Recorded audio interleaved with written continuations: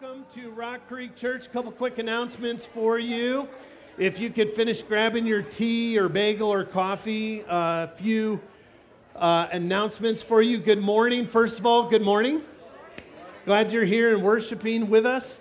Glad that you've carved out some time out of your day. If you're a first-time visitor, or maybe you brought by a family member, or you're checking us out as a church. My name is Brian. I'm one of the pastors here on staff, and unbelievably grateful to spend the morning with you worshiping God. So thank you for being here. As always, we are always wanting to connect with you in some significant ways. You can do that in two specific ways. You can do it out at the kiosk in the front table there. There's a little iPad. You can connect with us there. You can also connect with us on our app that is free. And the whole idea behind that is we just want to sit and have a conversation with you and get to know you. There are a bunch of seats. Will, don't act like you don't hear me. Come on up. There's a lot of seats up here. Shane, Will and Shane, come on up. You guys have room up here. But we have a lot of different things going on in the church. We just want to have a conversation with you, let you know what's going on about the church, get to know you a little bit more, be able to answer some questions, hear your story, allow you to hear our story as a church, but also our personal story, so you can connect with us in those ways. Next slide. For some reason, I'm not seeing them on the back wall. I don't know what is going on with that. We have life groups that are going on. If you didn't know this, we have a table set up in the back. Lisa Repenning and Christine Sheridan, can you guys both stand up, please? Can we give them a round of applause? I wasn't going to do that. Lisa asked me, can you have us stand and people clap? So I do what I'm asked, and so there you go.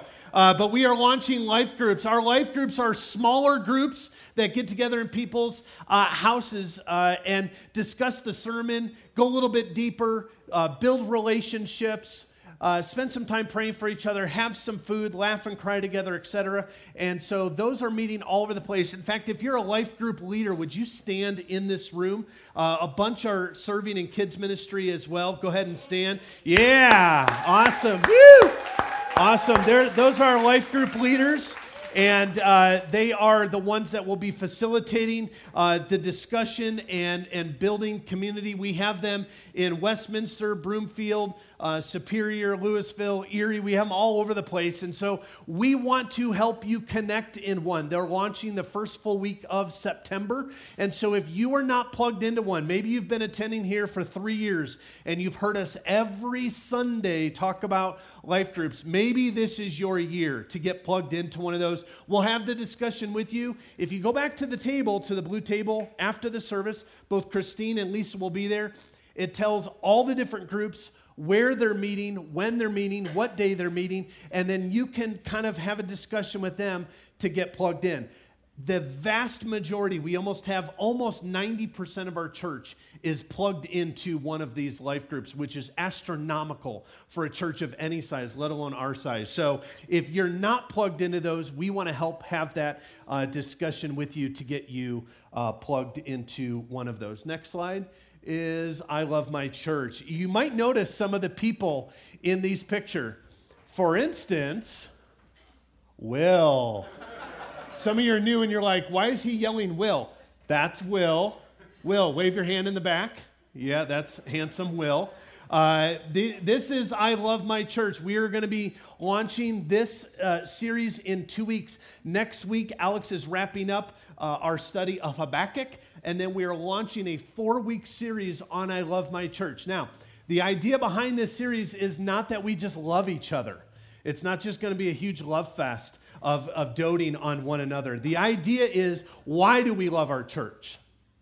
What's the mission and vision behind our church? Where are we going? Why are we going there? How are we going to get there? What's involved? What is a healthy, growing church that you fall in love with look like? And so what we're going to do is we're going to unpack Rock Creek Church specifically, but also what God's plan for the church is going to be.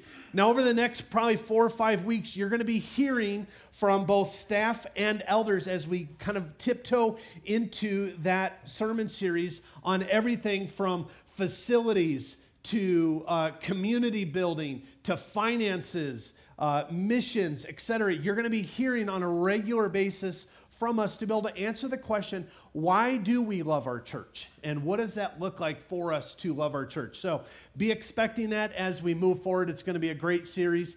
We will have several of these people up, be sharing with you, and it's going to be a super fun time. I think that's it. Are we good to go? Awesome. So last week we kicked off a new series creatively titled Habakkuk. And that's because we're studying the book of Habakkuk. Now, I don't know if this is what Habakkuk looked like, but the guy looks pretty awesome. He also looks pretty weathered. Looks like he's been through a lot. Good times and bad times, rough times, a lot of questions coming before God. We launched last week looking at chapter 1. And so to catch you up to speed, if you missed last week, you can catch that both on our app and on our website.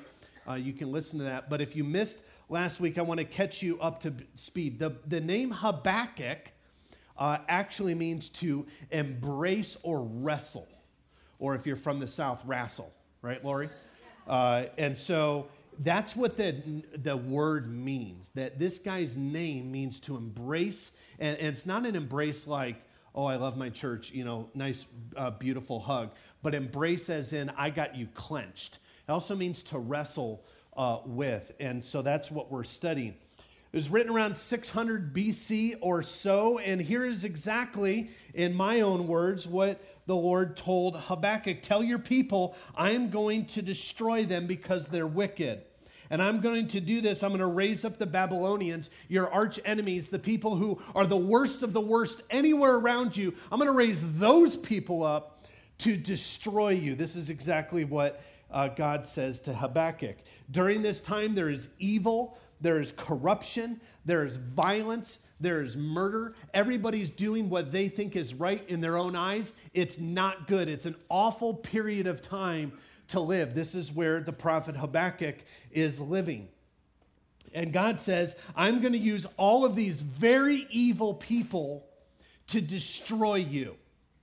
Now, if you're Habakkuk, you're kind of hoping it's the opposite. Hey, Habakkuk, I'm going to use all of these people and I'm going to make you victorious over them. In fact, I'm going to elevate you. But that's not what Habakkuk receives from God. He says, I'm going to use all these lesser evil people and you're going to be destroyed. And in chapter 1, we essentially see Habakkuk respond with this message. God, I know you. I know your heart. I know your passion. And what you're telling me is not you. The two don't make sense. And so I'm having a hard time understanding this. You know that I'm going to honor you. You know that I'm going to follow you. But what you're doing doesn't exactly seem fair. And the question that we are going to wrestle with today is this. What do you do when you're in the dip of faith? What do you do when your faith is struggling?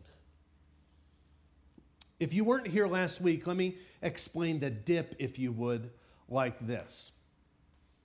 An individual accepts Jesus Christ, his forgiveness of sin, and finds new life. In fact, your life is turned literally upside down, or if you would, right side up. There's a spiritual focus in those moments. Some of you guys can still remember the moment that you accepted Jesus Christ. There's a spiritual focus. There's this rush of adrenaline. Maybe you did it at camp, during a winter camp or a summer camp or on a missions experience. And there's excitement. There's community. Things are happening. You're bought in. And then life happens. Life happens. There's arguments. Prayers aren't answered. Reading the Bible becomes quite boring. Sin struggles increase. Jobs are lost. Your kids begin to make bad decisions. Finances are difficult. Physical pain is present. There's tension. And in a moment, you say, hold on, God, I gave my life to you to find peace. I gave you my life to find hope, and yet everything that's happening, this doesn't make sense. I didn't think you were going to be like this. I thought being a Christian was going to be happy, happy, rah, rah. I thought it was going to feel good, but you're not doing what I know you can do. Pastor Brian stood up and talked about that you're all powerful, you're all knowing, you can move mountains, and yet in my life, it seems like you're not doing a thing. And then you enter into what author and pastor Henry Blackaby calls is a crisis of belief. Some of you know this very, very well. Some of you have yet to experience this. Students especially, tends to happen in later high school, early college. This crisis of belief. And so what do we do when we're in what we will refer to as a dip in our faith? We get punched in the stomach. And when a person enters into a dip, if you would, there's typically two responses. The first response is we remember the glory years, we remember that camp high, and we try to return to that place and pretend like nothing's happening. In other words, we stick our head in the hole. We don't look around us. We put on blinders. We pretend like everything's great with our kids. We pretend like everything's great between us and God, that life's just perfect. And so we try to return back. The other response is this, is we look at God and go, I'm told you're all powerful. I'm told you're all knowing. I'm told you can move mountains. That's not happening. I'm out of here. And we leave the church. And we ditch faith. And we walk away.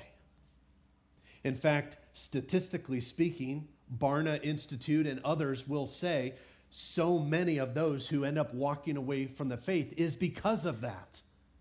We have set up baby Christians, if you would, and some of you are baby Christians, that if you accept Christ, everything is going to be great. Everything's going to work out. It's going to work out exactly as you have planned.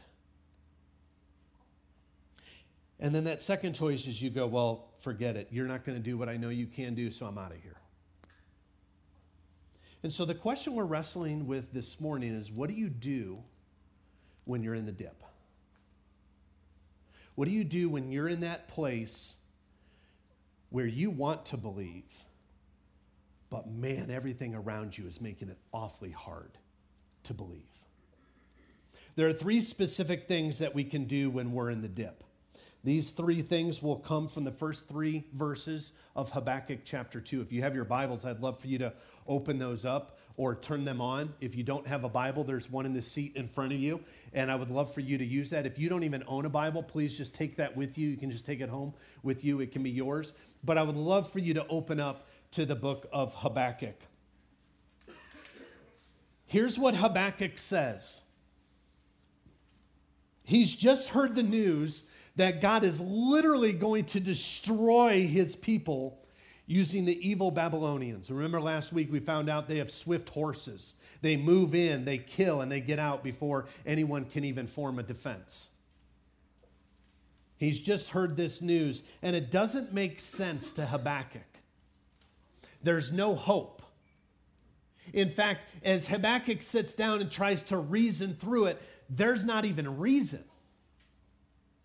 And so Habakkuk, after giving his complaint to God in chapter 1 and then receiving God's response back, here is what Habakkuk says in chapter 2, starting in verse 1. Okay, well then I will stand at my watch and station myself on the ramparts, and I will look to see what God will say to me and what answer I am to give to this complaint. That's in chapter 1. Then the Lord replied, write down the revelation and make it plain on the tablets so that a herald may run with it. For the revelation awaits an appointed time. It speaks of an end and will not prove false. Though it linger, wait for it. It will certainly come and not delay. So biblically speaking, what do you do when you're in a dip? What do you do when you're struggling that you know God can do something, but he's not? What do you do when you're in the dip and you know God can absolutely insert himself, but everything is crumbling around you? It does not make sense. He could do something, but he's not. There's 3 things that we do, and this morning we're going to walk through each of them.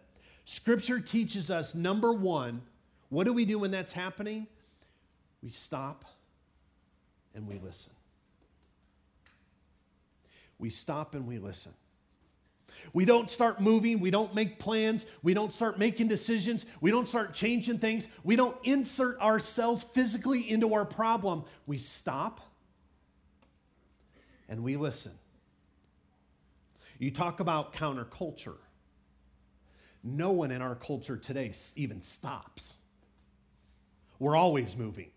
We're always clicking. We're always investigating. We're always going somewhere. We're always going somewhere super important. Can I give you a little insight? You're not very important. So much of your schedule is not that important. You make it important. You find yourself too busy and unable to stop, it's your fault. You need to look in the mirror. You need to look at your calendar and decide you are going to take over, not let it take over. That one's free. That has nothing to do with today. In fact, if you look at what Habakkuk says, he said, God, I don't like this. I'm complaining to you. We talked about this last week. I'm going to bring my complaints and my faith to God because it doesn't make sense to me. And so Habakkuk does that. And the beautiful thing is, God seemed to respectfully hear his complaint. God didn't put up his dukes. God didn't get defensive. God didn't justify. He listened. And it was as if God was saying, sure, you want to wrestle with me on this? Let's wrestle. Now, if God ever says that to you, you might wonder, is this a good idea? If God says, yeah, absolutely, please, let's wrestle. Then you might pause and go, well, actually, you know what, we're good. But he looks at God and says, I don't like what you're doing. And too often what we do is we just whine. You notice that? We whine about life. We whine about our kids. We whine about how busy we are. We whine about our finances. We whine about life circumstances that are happening. We just whine. We are whiners. It's okay to do self-reflection and look at the mirror and call ourselves what we really are. Often we are whiners, not all the time, but often we just whine.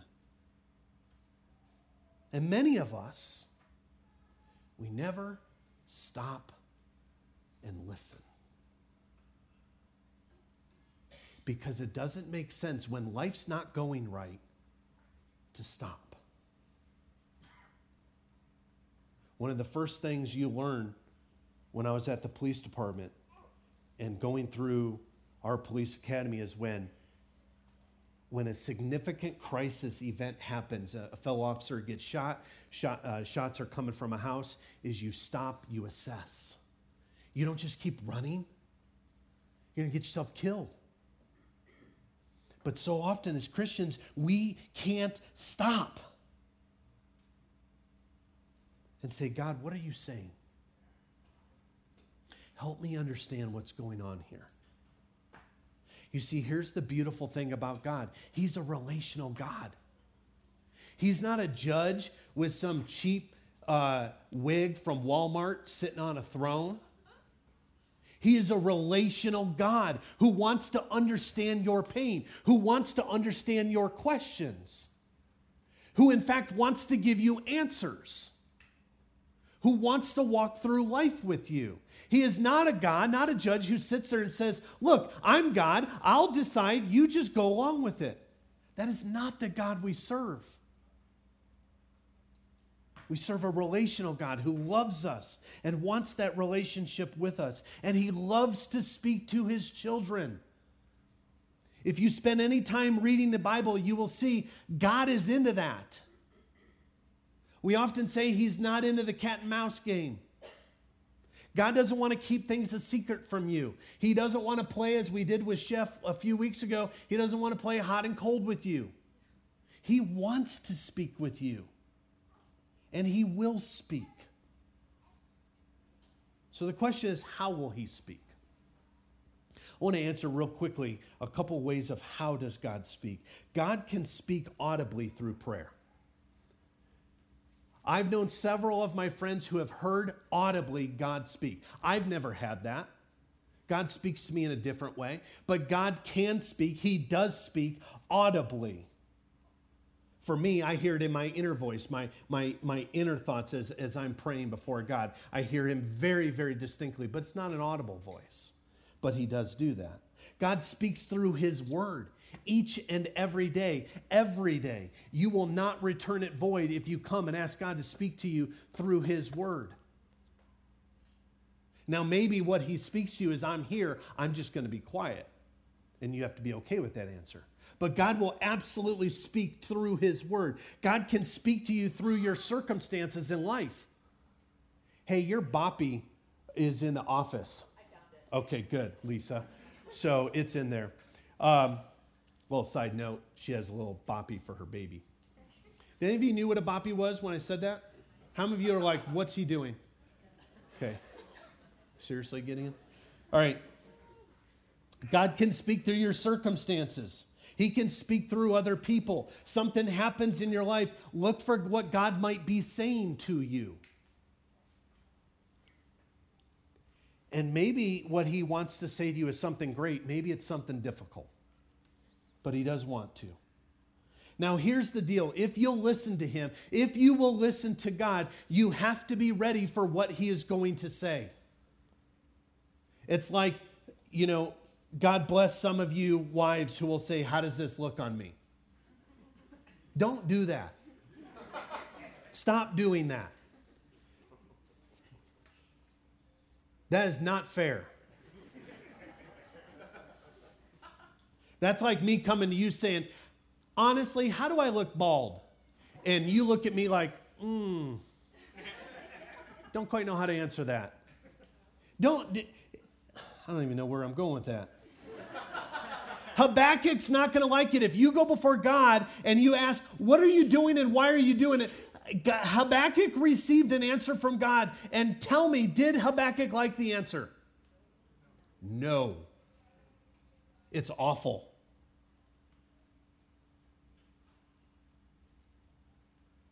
But you will know exactly where you stand with God if you come before God with your complaint and you say why and he gives you an answer. You might not like it, but you will have the assurance that you have an answer from God.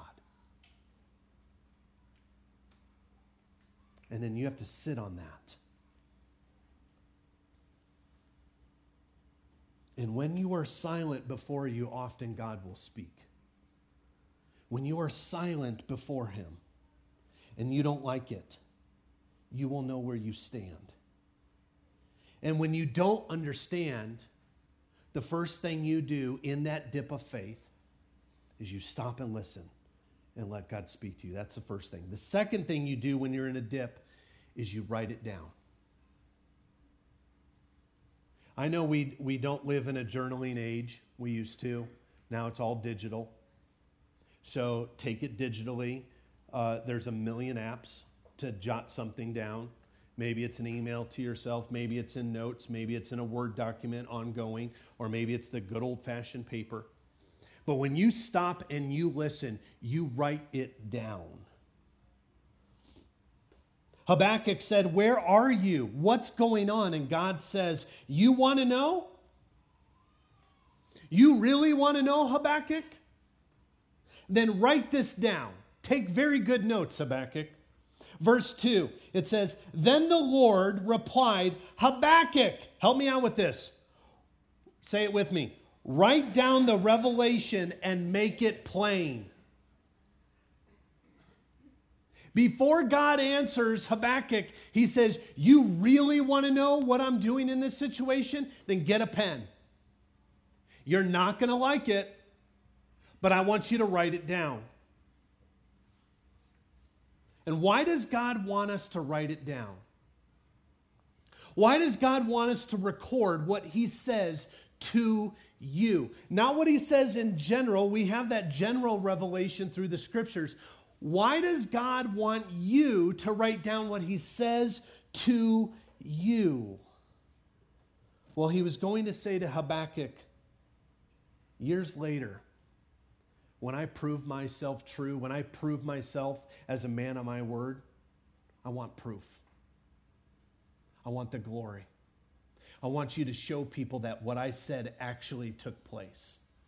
And so often what happens in our lives is God speaks to you. Maybe it's in a very subtle way. Maybe it's in a time of prayer. Maybe you're in a time of solitude and quietness, and he speaks something to you. Answer this: how often and how easy it is to forget that. It's pretty easy to forget. Even if it's something very subtle, it's even more difficult to forget those things. And so we are supposed to write it down. But it's also for our benefit. Because if you're like me, Sandy will send me to Safeway to get two things: bread and eggs. And I get there, and something happens to mankind when we get to the store. Satan meets us at the opening doors, and he begins to attack, right? And in a blink of an eye, we have no idea why we're there. We're dazed and confused. Workers are coming up saying, "Are you okay, sir?" We don't know why we're there. And so thank God for cell phones. I'll call Sandy and say, "What am I supposed to get again?" And she'll tell me. In fact, she'll send me a picture. That's how loving she is. Get this, it's on aisle 12. Here's what it looks like. If you get lost, go find someone and have them call your mom. All right? I mean, she literally just takes care of me. But it's for our purposes too. Write it down so you'll remember it. If God tells you to do something or something he's going to do in and through you, you need to write it down, because how many of us have been in a moment where we are saddened, we are depressed, we feel defeated, but we know that God said X, Y, and Z would come to fruition. It doesn't look like it. It doesn't sound like it. It doesn't taste like it. But we know God said this is going to happen. But it sure doesn't look like it.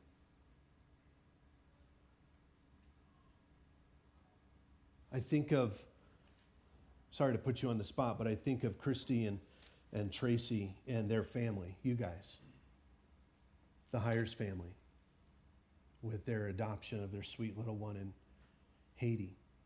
They know that this sweet little girl has been set apart for them. But boy, oh boy, oh boy, if we look at the physical surroundings of the past couple of years, it looks like anything but that. And so we write it down so that we can go back to that for hope, for direction. And so what do you do when you're in a crisis of belief? You're in that dip. You stop and listen. And then when he shows you, when God finally answers to your complaint or your question, you write it down. Write it down. And the third thing that you do when you're in the dip, when you're in this struggle of faith, and you're asking questions, you're complaining, you're struggling, you don't see why this is happening. You've stopped, you've listened, you've received from God, you know exactly what's going on, is you wait.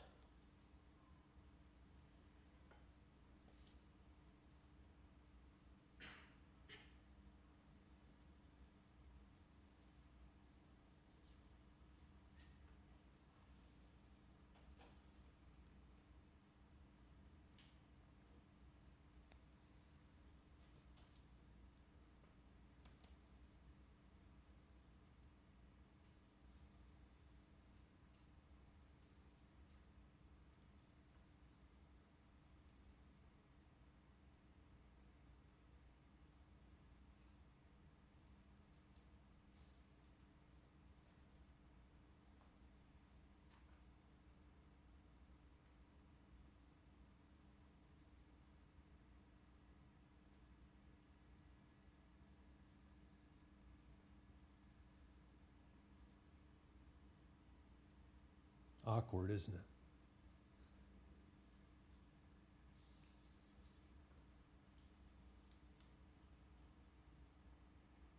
We don't like silence when we're struggling.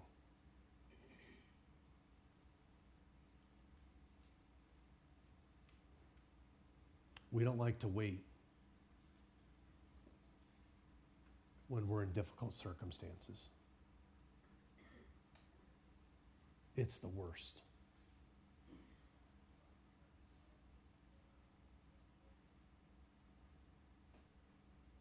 The last thing you want to hear is, wait right here, I'm going to go get help. Well, when's that help coming? As soon as I can get back and find someone, and then we can get back to you. You're struggling with your son or daughter. You've stopped and you've listened. And God has said, you just need to trust me, I'm in this. I've got them. I'm working on them. You just have to trust me. And then as a mom or dad, you just have to wait. And wait. And wait.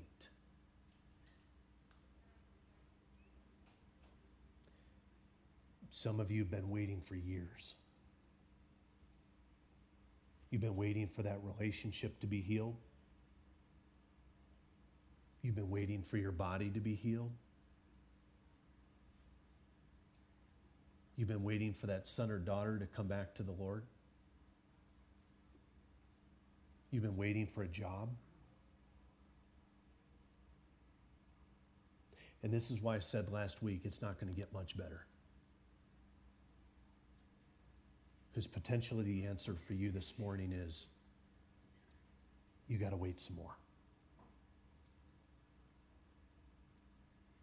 And that's not what you want. And I understand that. And I I have empathy for you.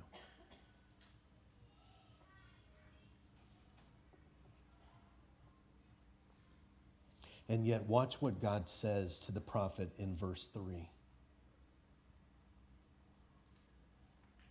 This is pretty different than the time we live in. We live in instant gratification. We live in instant click. In fact, if we click and we have to wait it all, we're frustrated. My kids are constantly yelling, the internet's down. And I'm like, give it a chance. The internet's not down. It's just as taking a breath.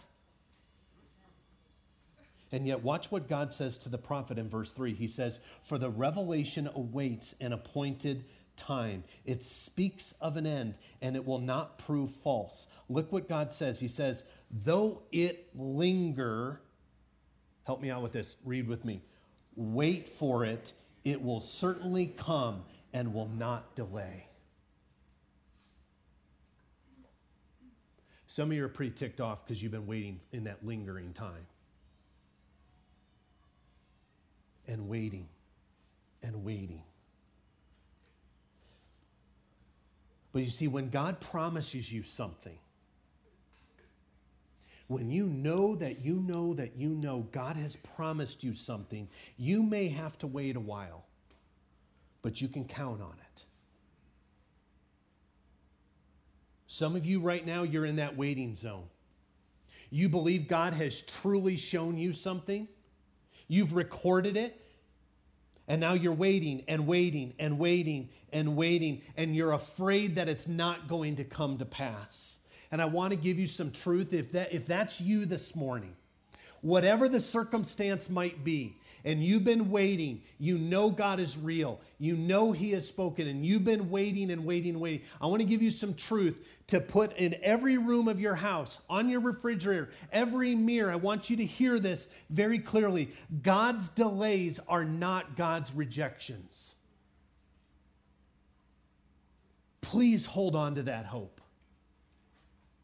Please allow that to be life-changing for you. God's delays are not God's rejections.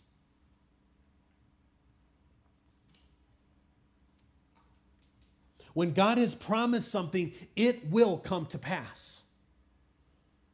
When you look through the scripture, you can see this time and time again, example after example after example of the people of God. God would promise something, and then they would wait. We see it in Abraham. We see it in Moses. We see it in Joseph. We see it in Paul. We see it in John. And the list goes on that God very sincerely promised something directly to an individual. And yet they had to wait. And you have to wait until that appointed time. It's kind of like, I'll just be honest with you. Sometimes analogies pop into my head. They're not always good. So grace, please. But it's kind of like a woman who's 9 months pregnant. Now, trust me, I'm being careful as I tiptoe into this, women. You're like, what does he know about being 9 months pregnant? Now, listen. Ladies, when it's time, it's time. When you're 9 months pregnant, Christy's not here. When you're 9 months pregnant, you've been carrying this baby forever, and you feel something, you go, honey, it's time. What time is it? It's time. The husband goes, hold on a second, I got to do my hair and get some things, and the doctor's not here yet. And the wife turns and goes, it's time. Then you can bet your dollar it's time. There's nothing you can do to stop it. It's time, it is time, it is time. With God, it's time.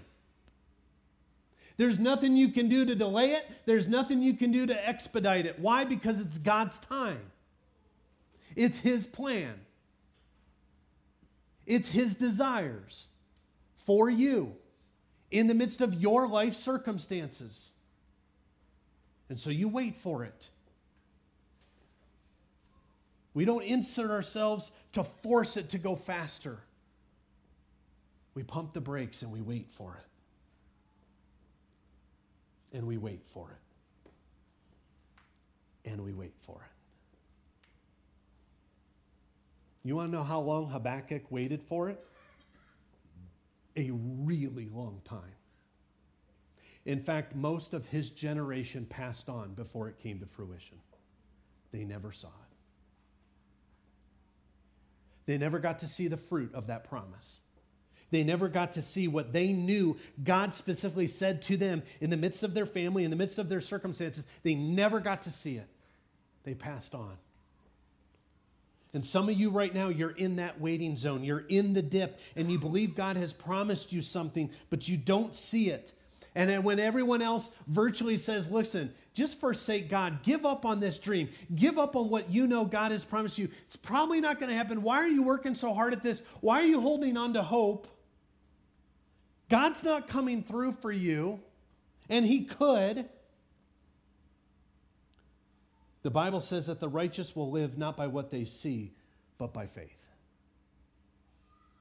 The righteous will live by faith that God will be true to His word. Definitely true to His word as in the word of God, but also true to you, the word He has spoken to you. And you will live by faith as you put your trust in that. In fact, if you ever want to build your faith up a little bit, I would encourage you to spend some time in Hebrews chapter 11. It's called the faith chapter. And it goes through a list again and again and again of how people lived by faith. I just want to hit a few of the high points. By faith, we believe that the world was formed at God's command. By faith, Noah built an ark at the ridicule and mocking of everyone around him. By faith, to save his family. By faith, Abraham and Sarah were way past the age of childbearing, but God brought them a son. By faith, Abraham offered his son Isaac to be sacrificed, and God intervened at just the last second and said, stop, you don't have to do this. By faith, the people of God marched around the walls of Jericho, and the walls, what did they do? They came, come on, you know the song, they came tumbling down. By faith, the people of God walked through the Red Sea, and it parted on both sides. By faith. Friends, when you have difficulty in your job, or you've lost it, remember that God says he will never leave you nor forsake you. You don't go at this alone. When school is hard and you feel like you're the only one, when you're struggling with friends or classes or the pressure or the grades and everyone's pulling you in every single direction, remember that God goes with you and he is for you. He will provide for you. He will protect you. When your relationship or your marriage is crumbling before your eyes, when your marriage is literally falling apart and you have people around you saying, ditch that guy or ditch that girl, just get out of that relationship, give up, get a divorce, be done with this, then you can, by faith, in many situations say, no, I remember the vows that we made before God and I remember his promise to me. When your kids are making bad decisions, when they're going astray, maybe they're still a teen or maybe they're in their 30s, 40s, and 50s and they're going astray and everyone's going, man, bummer that so-and-so just isn't walking with the Lord, isn't with the Lord right now in relationship. And every now and then one gets away. You believe that by faith God is working in their hearts. You believe that God is running after them. The remaining verses of Habakkuk chapter 2 are basically like getting taken out to the woodshed. Any of you remember getting taken out to the would-be woodshed? I'm the only one? Thank you. Grant and I got taken out to the woodshed by my grandpa. Anyone who's been taken out to the woodshed, if you would, it's not fun. You don't go out there to discuss politics. In the rest of chapter 2, there are a lot of woes. Not woe Nelly, but woes in you screwed up.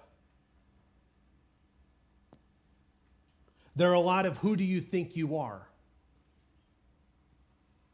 There are a lot of what in the world were you thinking when you did such and such. There are a lot of you did this and you did that. It's not good. God is literally using Habakkuk to take the people out to the woodshed. They're in trouble with dad. They're in the principal's office. It's not going well. And then it's quiet.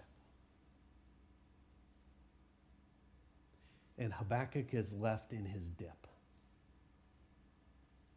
He's not pulled from it. He's not given a warm hug. He's not been told, hey, but don't worry, next chapter it gets much better. He's left there. And so what happens when you are living by faith? What happens when you still don't see what you believe God has promised? Well, there's 3 little words at the end of chapter 2 that I want to draw your attention to. 3 little words that I believe if you hold on to these words, they could be life-changing no matter the circumstances you might find yourself in. 3 little words on your journey to intimacy and trust and faith. These 3 words, but the Lord.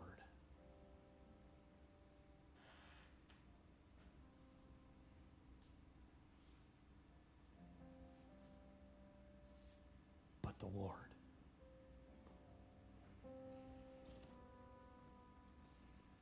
Habakkuk says, even though I don't understand, Habakkuk says, even though I don't like it, he says, but the Lord is in his holy temple.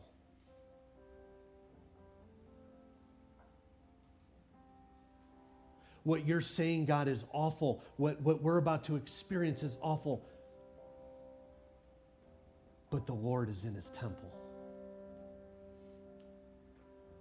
The Lord is still in charge. But the Lord, he is good. But the Lord, He is righteous.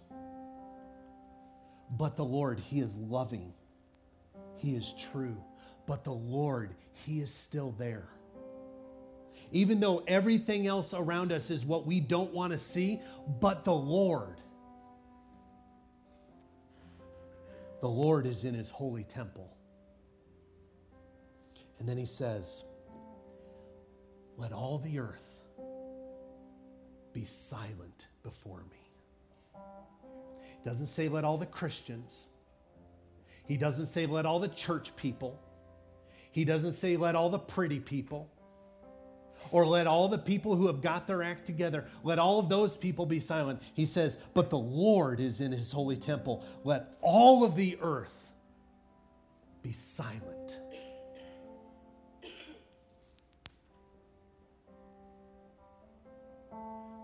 Silence.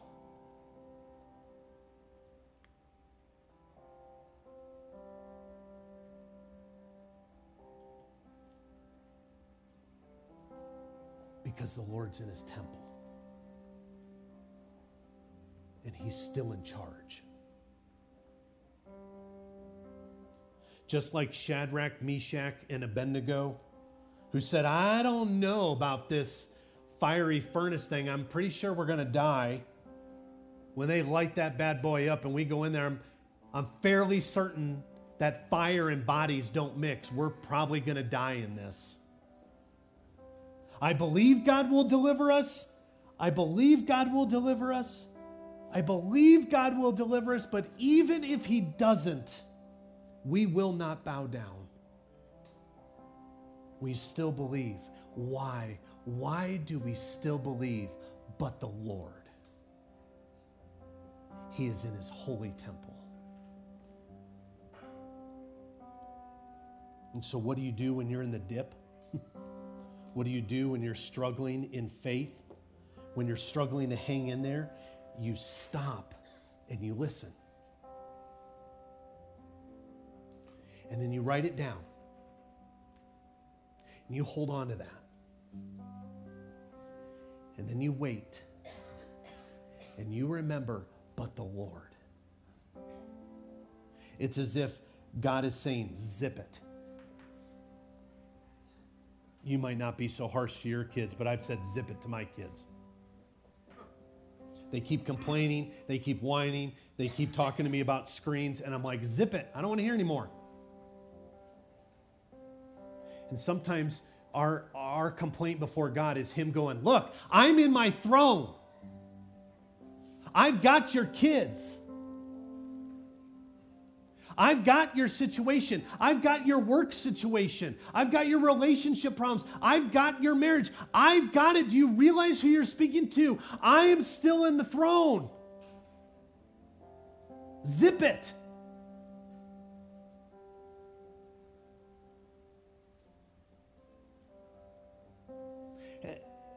And in all love that I can muster with a chapter like this, I just want to say to you, maybe God's message to you is zip it. Shut up. In love, to be sure, but also a firmness. I've got this. I need to hear this for my boys. As they begin to ask questions about adoption and about their birth mother and their birth father and their siblings. And I have this unbelievable fear as I look at them. Are they going to look at me as adopted dad or real dad? And I feel like God is looking at me and saying, Brian, stop it. I've got you.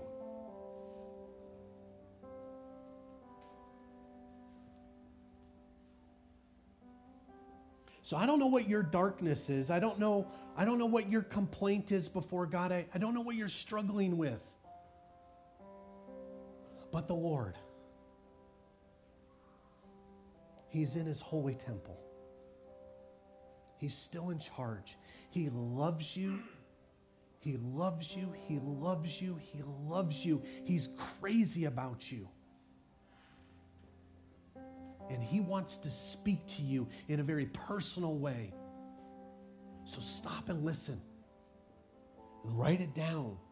and wait. And when waiting gets way too hard, get other people to wait with you. Get a tribe.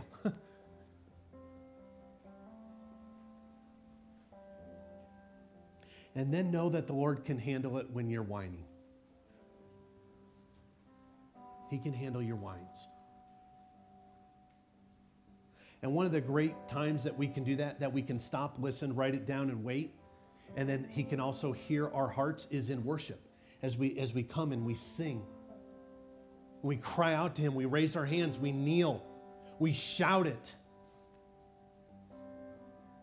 Because this isn't a game. This isn't just something we're doing. This is the world that we're living vicariously through Habakkuk, and we can learn from that. So would you please stand with me? Let's pray and let's go into this time of worship as Chef and the team lead us. God, we submit to the Word of God. We submit to you, God, who is in the holy temple.